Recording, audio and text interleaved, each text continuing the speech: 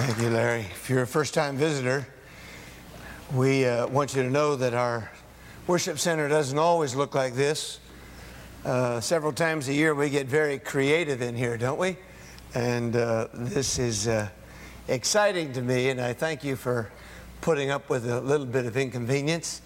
But it's so exciting to remember that the Easter ministry is not the ministry of the choir or the orchestra. It's all the church's ministry.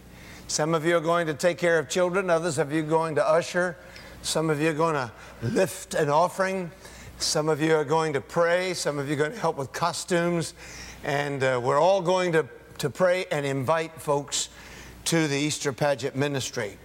For the last several weeks, we've been moving with Jesus toward the cross. And as we move with Jesus to the cross, we understand some of the things that he experienced and can learn how we can experience them. We've talked about disappointment. We've talked about rejection. We've talked about all the things that from a human perspective, Jesus must have faced. Today, we want to deal with, see how Jesus dealt with frustration. We're talking about dealing with frustration. Take your Bibles and turn to Luke chapter 22, and we'll take Luke's account. Because Luke was a physician, he called Jesus the Son of Man more often than the Son of God. He saw things from a physical perspective, and indeed a human perspective, that Mark and Matthew, probably even John, who wrote of Jesus as the Son of God, did not see. And so in Luke chapter 22, we pick up the story beginning with verse 65. The men who had held Jesus there at Caiaphas' house had mocked him and beat him. They blindfolded him in verse 64. They struck him on the face and asked him, saying, "Prophesy, who is it that struck you?" From verse 62 to verse 63, the focus turns from Peter to Jesus. And then note verse 65, many other things they insultingly spoke against him. I wonder what those things might have been. And then suddenly, at verse 66, the night is over, and at day, legally, the Sanhedrin, which is the council of Israel, made up of Pharisees and Sadducees, the Sanhedrin could now legally meet.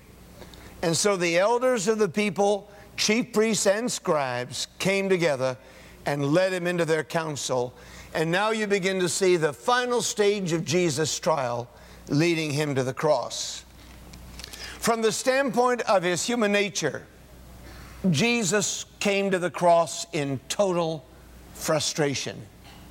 The psalmist calls it wit's end corner. We say, I've come to the end of my rope. We say, I feel boxed in. That is where Jesus was during the trial, starting at Caiaphas' house, moving to the praetorium where Pilate questioned him, moving over to the Hasmonean palace where Herod Antipas questioned him, moving back to the praetorium, and then on to the cross and death. A number of years ago, I was preaching a citywide crusade in the northern Philippines. And one day they asked if I would go out to a village and conduct a street meeting. And the only way to get there, other than a 12-day hike, was by a missionary plane. And I said, well, I think I'd like to go. I'm going. And so we got together, strapped ourselves. Actually, we strapped this little box-nosed plane around us, and we took off into the high mountains of northern Luzon. And I'll never forget, we came in crossways across this little airstrip, and we didn't land. And I said to the pilot, did you miss it? You're not going the right direction. to settle down here. And he said, oh, no. He said, I'm flying across this to chase all the pigs off the field before we land. He said, you don't want to land and hit one of these 200-pound wild hogs. He said, I can tell you that. So we circled around and came back in, and this time we were headed straight towards a box canyon. Do you know what a box canyon is? It's a canyon that ends like a box, the corner of a box, and there's no way out. High mountains. He said, we have to do this because there's no second chance landing on this strip. And so we came in, headed straight into the corner after we chased the pigs off. We came in facing straight into that corner, stopped just before we got to the corners of the box canyon, and I breathed a great sigh of relief. It was a time to learn how to pray. I can tell you, flying in a rainstorm with Rick Reed or Grant Jeffries or Wayne Hurst or Chuck Campbell is nothing compared to the Philippines. But as we landed towards that box canyon, I thought to myself, there is no place to go. There is no second chance. There is no place but right in the corner. We've got one shot at it. And it hit me, that is what it means when you come to wit's end corner. Well, that's where Jesus was. Frustration. To be frustrated is to be opposed. It is to be thwarted. It is to face a circumstance with no alternatives. To frustrate implies making a person's efforts and plans seem useless. To thwart implies blocking all efforts, and to baffle implies puzzling or confusing someone so that they can proceed no farther. Actually, you've heard me say one of the signs of maturity is the ability to live with seeming ambiguities. Let me press that one step further. You can tell a child has grown up when they learn how to take frustration. How do I deal with a frustrating circumstance in which I have no other choice but to take what is mine? To tolerate disappointment and to draw from that frustration, that frustrating experience, some positive result. Now remember, Jesus as a boy increased in wisdom and in stature and in favor with God and man. And now he's ready to die. He is at the end. To whatever degree, as a human being, he was going to develop and mature. He is the quintessence of what it means of being a human. He is at the absolute level of maturity. That's why he is a proper model for us to study. Christ not only went to the cross as our substitute for sin, but as our model for living. And how he faced frustration is a lesson for us. Frustrated? Oh, yes. Have you ever been there? Let me share with you the 4 things that I gleaned from Jesus' experience that describe my own frustration when I'm in that kind of a circumstance. I'm at my wit's end corner when I'm facing a circumstance and there is absolutely no one who can help me in any way. Have you been there?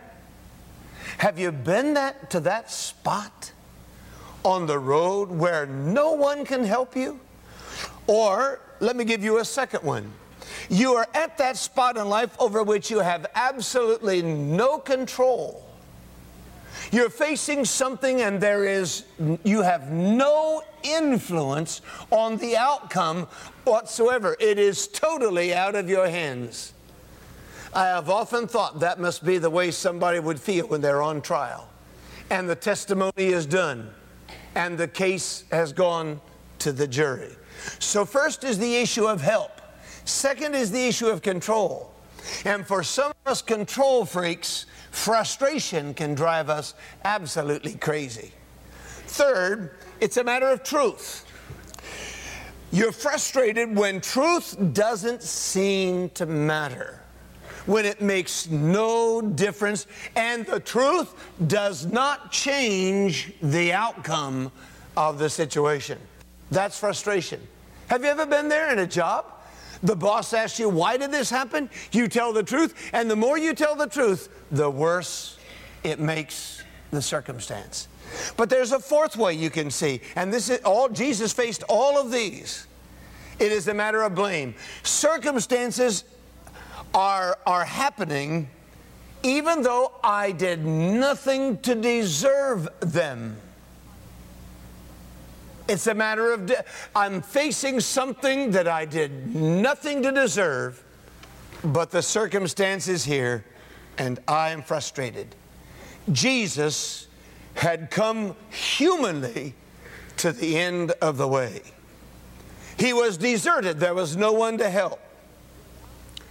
He had already done all he could. Without exerting his divinity, Jesus had no more control and no influence on the outcome of the events. He had told the truth, but the truth didn't seem to matter. And he was facing circumstances he didn't even deserve. Now think about that in your own life. How many of you can think of a situation, a frustration like that, that you faced sometime? Have you ever been there? Come on, really honestly, raise your hand. I want to see. How many of you have felt keenly a situation like that? A circumstance like that? Now, look at our text and watch how Jesus faced his frustration. So the story turns to Jesus in verse 63, and the men mocked him and beat him. And then they're going to take him to the chief priests and scribes in verse 66, a formal meeting. And then verse 1 of chapter 23, they lead him to Pilate. Verse 6, when Pilate hears that he's a Galilean, he sends him over to Herod. Verse 8, Herod sees Jesus. They treat him with contempt in verse 11 and mock him. And they make fun of him and send him back to Pilate in verse 12. And Pilate calls together the chief priests, the rulers, and tries to oversee a trial. But there's no changing their mind. And so the trial is over in verse 25, and he releases Barabbas instead of Jesus. I think we need to remember this as we walk down through this story. Pilate hated Jesus. I think his attempts to try to exonerate Jesus were not so much a righteous recognition of who Jesus was, as the fact that he hated the Jews and Pilate hated to do anything to please them. I believe that's one thing we must remember. He was not anxious to please them, and he only acceded to the condemnation of Jesus when his position was threatened, and they finally said he is going to subvert the people against Rome, which was, of course, a lie. Now, Pilate, during the two times he saw Jesus, he tried to do 5 things. Same thing we try to do. We're trying to make a decision about Jesus. I've watched lost people do every one of these things. First, they try to shake it off, and they try to get rid of it somehow. Let's just put it off. Secondly, Pilate tried to return Jesus to the Sanhedrin, which was the ruling council, and that didn't work. Then he sent him to Herod. Let Herod make the decision, and that didn't work. Herod sent him back. Then he tried to compromise the issue. He said, well, I'll tell you what I'll do. In verse 15 of chapter 23, neither did Herod find any fault in him. I sent him back to you.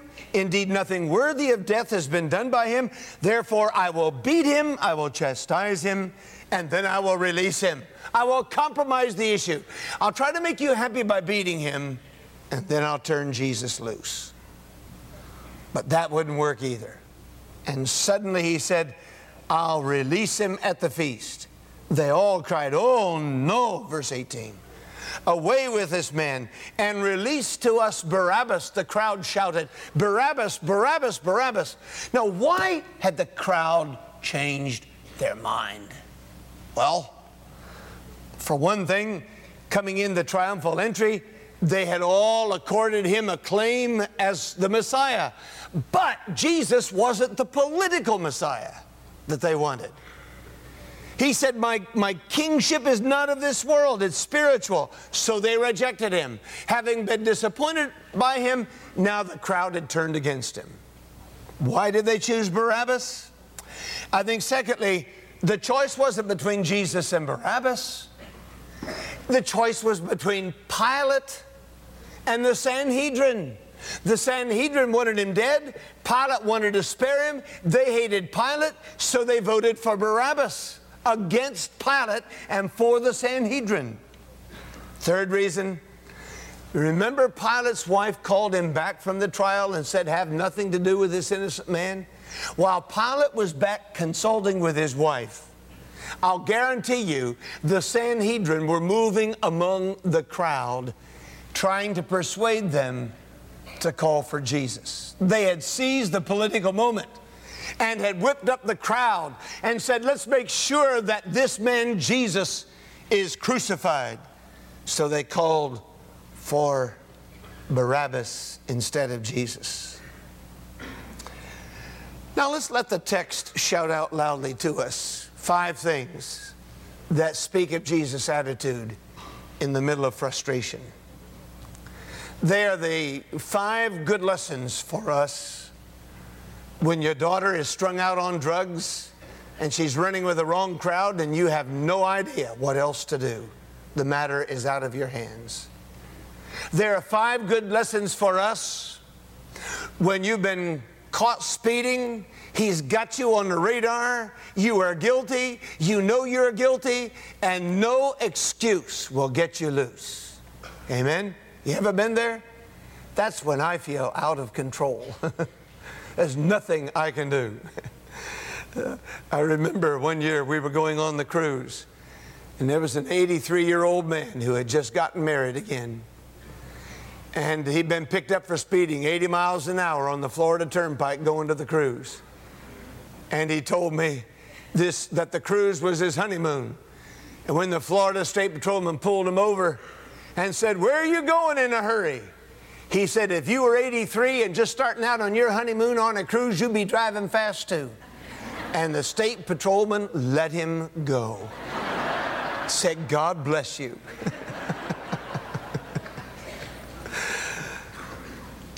The first thing to do with your frustration is never play into your enemy's hands.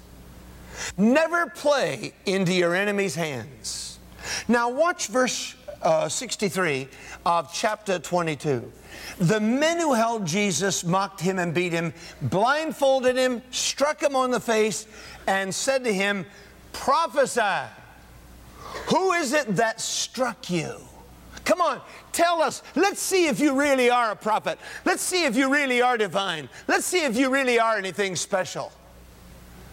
Now, wasn't there a temptation for Jesus to use his divine powers to say, okay, I'm going to really embarrass you guys. I'll show you off. Okay, it was Oscillefus who just hit me in the nose. But you know what the Bible says? There's no answer. They simply spoke insulting things to him. But when you put all the accounts together, he never played into their hands. Prophesy. Who struck you? Sort of like the temptation of the devil at the first of Jesus' ministry. Come on, Jesus.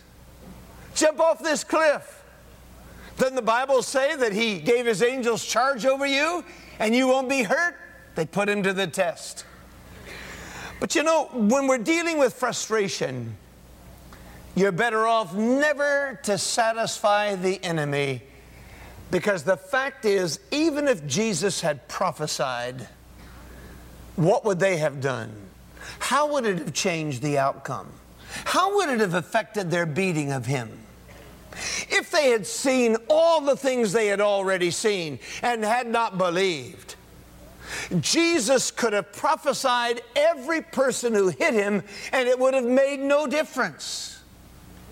It is exactly what Jesus told the rich man in hell. Send, somebody back from the grave, and then my brothers will believe. And Jesus said, oh no.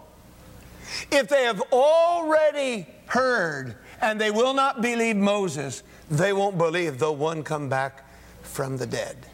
See, over and over and over again, Jesus refused to play into his enemies' hands and give them anything that could be used as an accusation against his voluntary going to the cross and his fulfilling the purposes of God. In the middle of the most frustrating period of your life, when you have no one to help, you've lost control, truth doesn't seem to make any difference, and you're getting something you've done nothing to deserve, I'm going to suggest to you that you do not cast yourself into the hands of your detractors, but you put yourself into the hands of your God. And you wait on him. You know, every time I read 1 Peter chapter 2, when Peter says that Jesus was reviled, but he didn't revile back, I go back and read this, think of this passage. I mean, how much of this did Peter know from a distance? He watched him over there all night at Caiaphas' house where he denied him. He knew he'd been beaten. The word had spread. Never play into your enemy's hands. Secondly, when you're in a frustrating situation, notice this. Do right. Do what is right. Always do what is right, and do not cave in. Chapter 22, verse 67. The council said to him, if you are the Christ, tell us. If you are the Messiah, say so. He said to them, if I tell you, you will by no means believe. In every instance, Jesus' response to frustration was governed by the hardness of the hearts of those who were in the process of killing him. He never answered on the basis of his feeling alone. He never answered on the basis of what he wanted. He answered on the basis of how his detractors had already rejected truth. And he says, if I tell you, you will by no means believe. No. They said, make a claim. Go ahead and tell us who you are. What makes this particularly reprehensible is that the high priest tries to force Jesus to testify against himself. That's the point. He tries to force him. He wants to convict him on the basis of Jesus' own testimony, because Jesus knew they had sought to get testimony against him and they couldn't find any. All they could find were liars. So if you can't find anybody to lie against Jesus with a decent story, let's try to twist this man and make him testify against himself. Actually, the council was supposed to be a judge over Jesus. And the judge has now turned to the prosecuting attorney and to the accuser. That's what made the trial such a farce. First they made him testify. They tried to make him testify against himself. Now they want to be the accusers. These men are supposed to be the judges. They're supposed to be the ones who are overseeing the trial. And they've now become the accusers. And all pretense of any kind of a fair trial is now gone. And Jesus refuses to cave in and be tricked by what they wanted to do to him. If you're going to kill me, you're going to take responsibility for my death yourself. I will not relieve you of the complicity in this. One of the hardest things in all of the Christian life is for us to learn how to hold other people responsible in a relationship. But here's an example of what Jesus did. I will not relieve you of your responsibility for wanting to kill me out of envy. I will not be a party. I will not relieve you of your accountability. I will not do what you ask me to do. Jesus did what was right. In essence, he said to them in verse 68, if I tell you, you will by no means believe. which is a way of saying no matter what I say, it will not do you any good because you are prejudiced. Verse 68, and if I also ask you, you will by no means answer me or let me go. I could turn around. Let me do what you've done. You turn around. You became the accuser. Let me turn this around. Let me be the accuser. I could charge you. I could ask you, but it wouldn't make any difference either, Jesus said. See, what he's acknowledging is that when men's hearts are hard and full of envy and covetousness, they're going to do you in one way or another. But Jesus said, I will not be a party to relieving you of the responsibility. Teenagers, you learn this and learn this well. When people attack you, you're in a tough situation you don't have any answer for. You're better off just to do what is right and keep your mouth quiet. You're better off to put that matter in the hands of God, because the more you say, you compound the matter, and two wrongs don't make a right. Amen? Their wrong and your wrong doesn't make a right. You fall in with them, then you give them an excuse for doing you in. Jesus stood his ground. He did what was right and did not cave in the frustration. That leads to the third thing we find in chapter 23 in verse 8. Jesus, in a frustrating situation, acted consistent with his character. When you're frustrated, you're in a situation where there's no help, it's out of control, you've done nothing to deserve it, and truth doesn't matter. The best thing you can do is act consistent with your character. Your mother and father, your parents cannot train you what to say in every situation. But I'll tell you what I can train my children to do. I can train my children to always act in a difficult situation consistent with who you are inside, because that cannot be hidden. Character is not only what you are in the dark. Character is not only what you are when nobody is looking. Character is what you are when your behavior doesn't make any difference to the outcome of a situation. I'm going to do right, but then I'm going to act consistent with my character. There's no word at all. Now, I want you to see this. When Herod Antipas saw Jesus, by the way, Herod was no good friend of Pilate. Pilate was no good friend to Herod. They hated each other. They were always at odds with each other. But you see, when Pilate found out that Jesus was a Galilean, in verses 6 and 7, as soon as he knew that Jesus belonged to Herod's jurisdiction, he happened to think, oh yeah, Herod is in town. He's over the Hasmonean palace. I'll get rid of this guy. I'll send him over to Herod. Then I won't have to make a decision. And I won't be guilty of this man's blood, and I'll please the Jews. He sent him over to Herod, and Herod was exceedingly glad, verse 8. He had desired for a long time to see Jesus because he had heard many things about him, and he hoped to see some miracle done by him. And he questioned him with many words. But notice what happened. Jesus did what? He answered him absolutely nothing. We read in the extra-canonical books, the apocryphal books, about Jesus when he was a child. And he would take mud pies, when the kids would make mud pies, and turn them into birds. And they would fly away. And then he would call the birds back, and he would turn them back into mud pies. Now, what possible purpose does a miracle like that have? Herod says, oh, I'm so glad to see you. Come on, give me some miracle. Give me a thrill. Just show me a miracle. Jesus never acted with his divine nature out of character. Jesus to this day never performs capricious miracles. He doesn't do what he does because he's at the end of your tether. He does what he does when he acts consistent with his character, his nature, and the purposes of Almighty God. And for Jesus to have become a song and dance show, a dog and pony exhibition for the purpose of Herod would not have satisfied Herod nor led him to faith.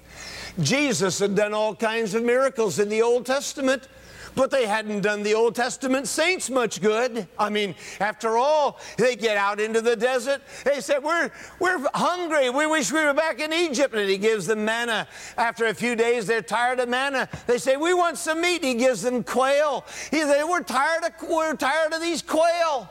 They were tired of everything. Jesus gives them water. They said, well, now we want this.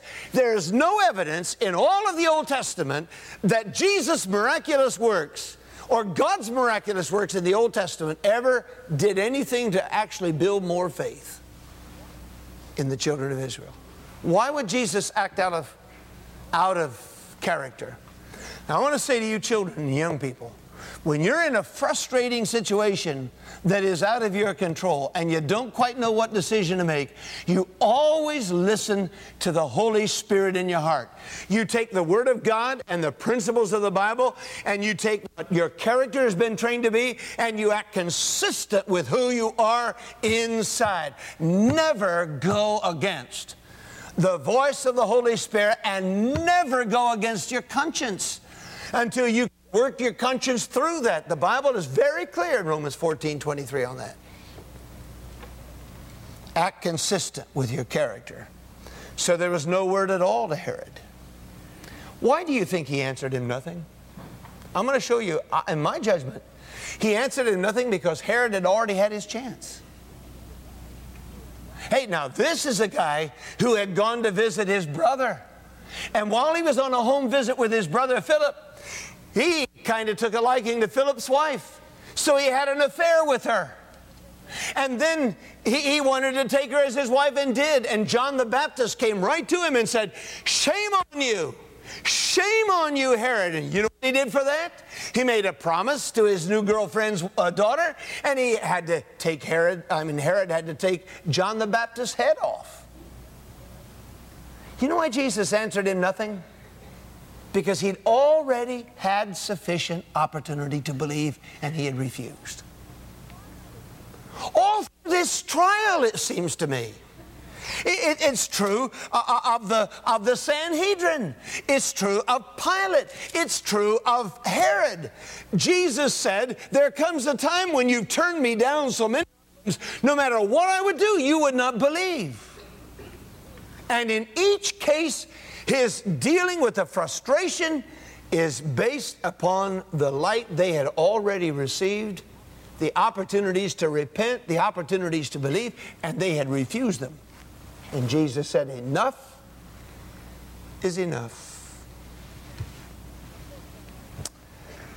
The fourth thing I learned from reading this carefully is that in this frustrating situation, Jesus fulfilled the will of God. Look at chapter 23, beginning, let's say, look at verse 35.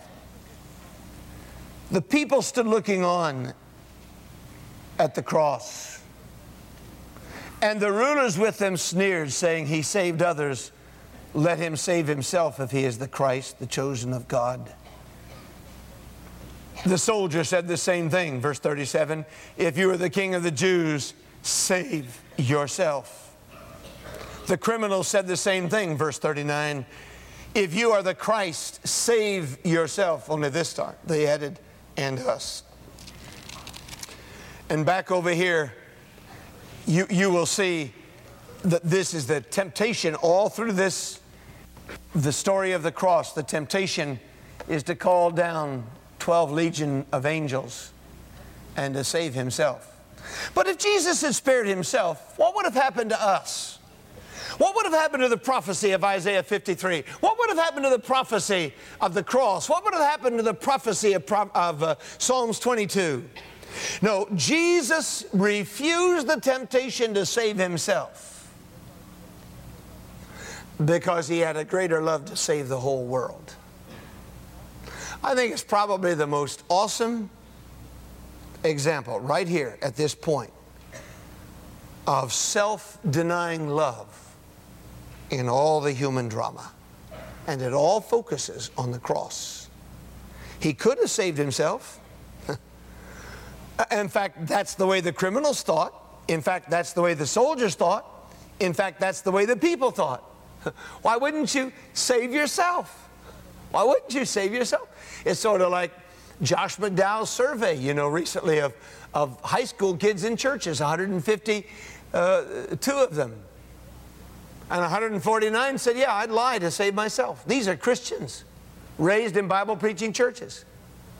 One said, I'm not sure. One said, I'd pray about it. And one said, well, I would not do it under any circumstances.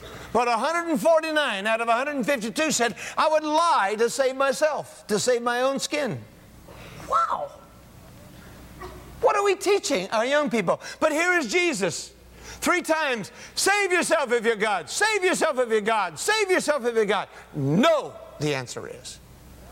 His point was he had come to do the will of God. And in every circumstance of frustration, what must guide me through this frustrating time is I keep asking myself, oh God, what is your will in this?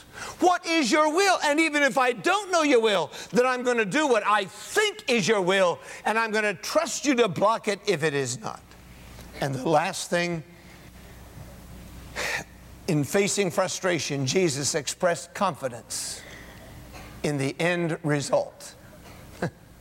In the middle of a situation where he had no help, where he had no control, where truth didn't matter, and in the middle of that situation where he was getting something he didn't deserve, Jesus expressed confidence that God would bring it to a good end.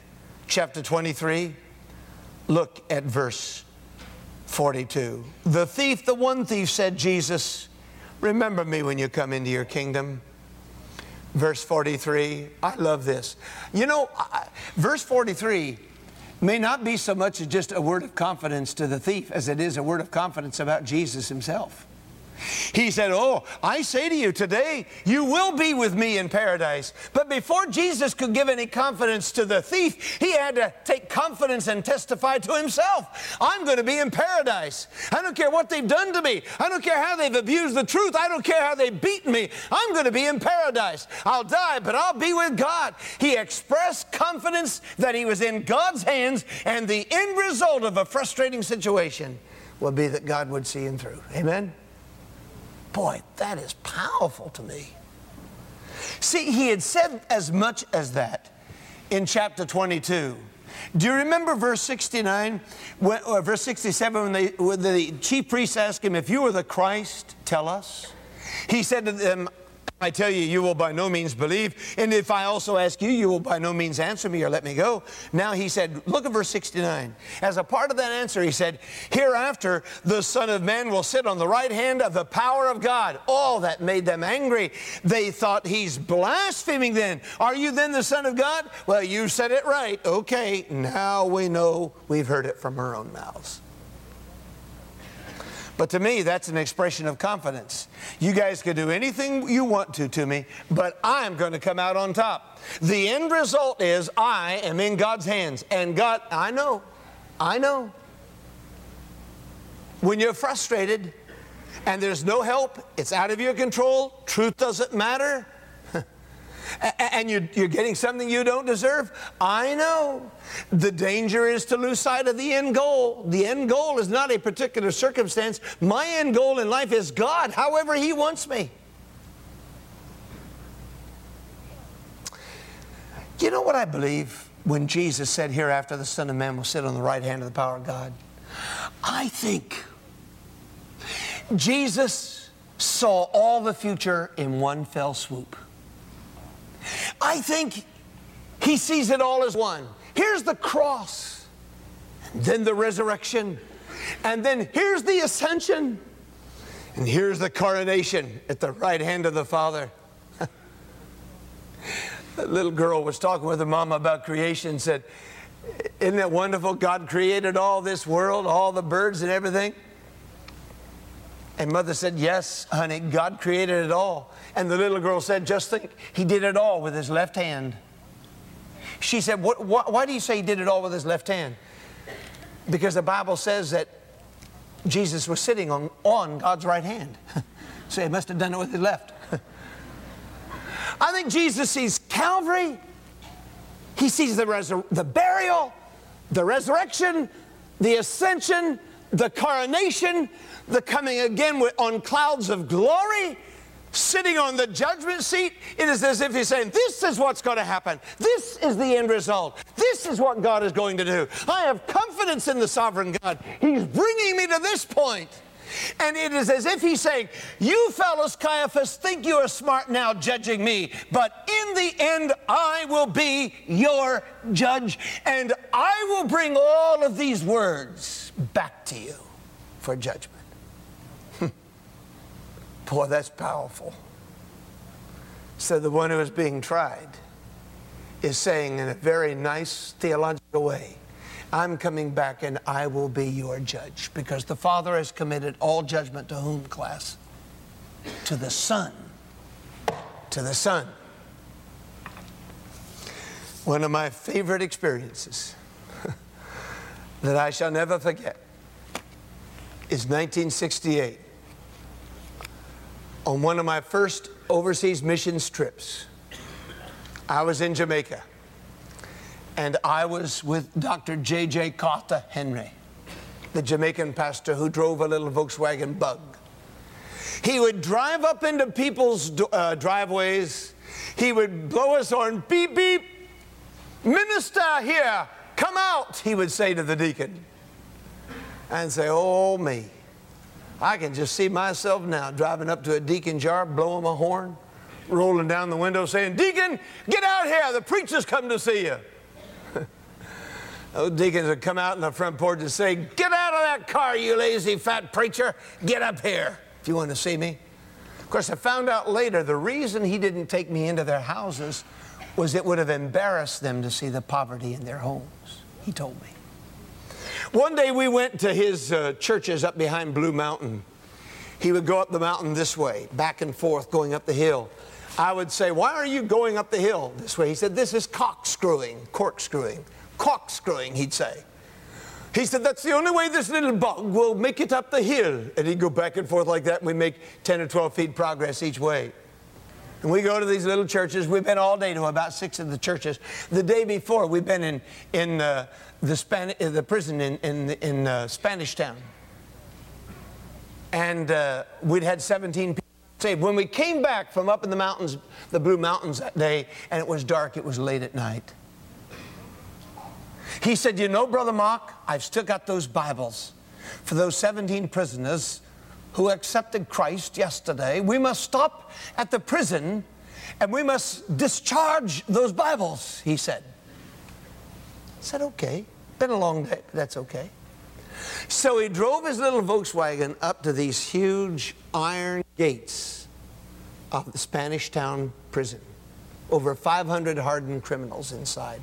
There's a high tower up here, and a guard with a big gun, and you could see him silhouetted against the moonlight of the night sky.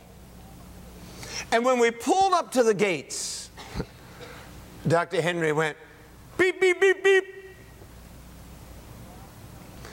And the guard shouted down, who goes there? And Dr. Henry leaned his little head out the window and said, it is I, J.J. Carter Henry. I said, oh my goodness, I'm glad I paid my insurance. They're going to blow us off the map. And I thought, I wonder what it would be like for me to drive to Central Prison in Raleigh. It's 11:45 at midnight, and I drive with my car up to the main gate, and I blow my horn. Some guard said, what do you want? And I say, it is I, Charles Mark Courts. He goes, he obliterates me.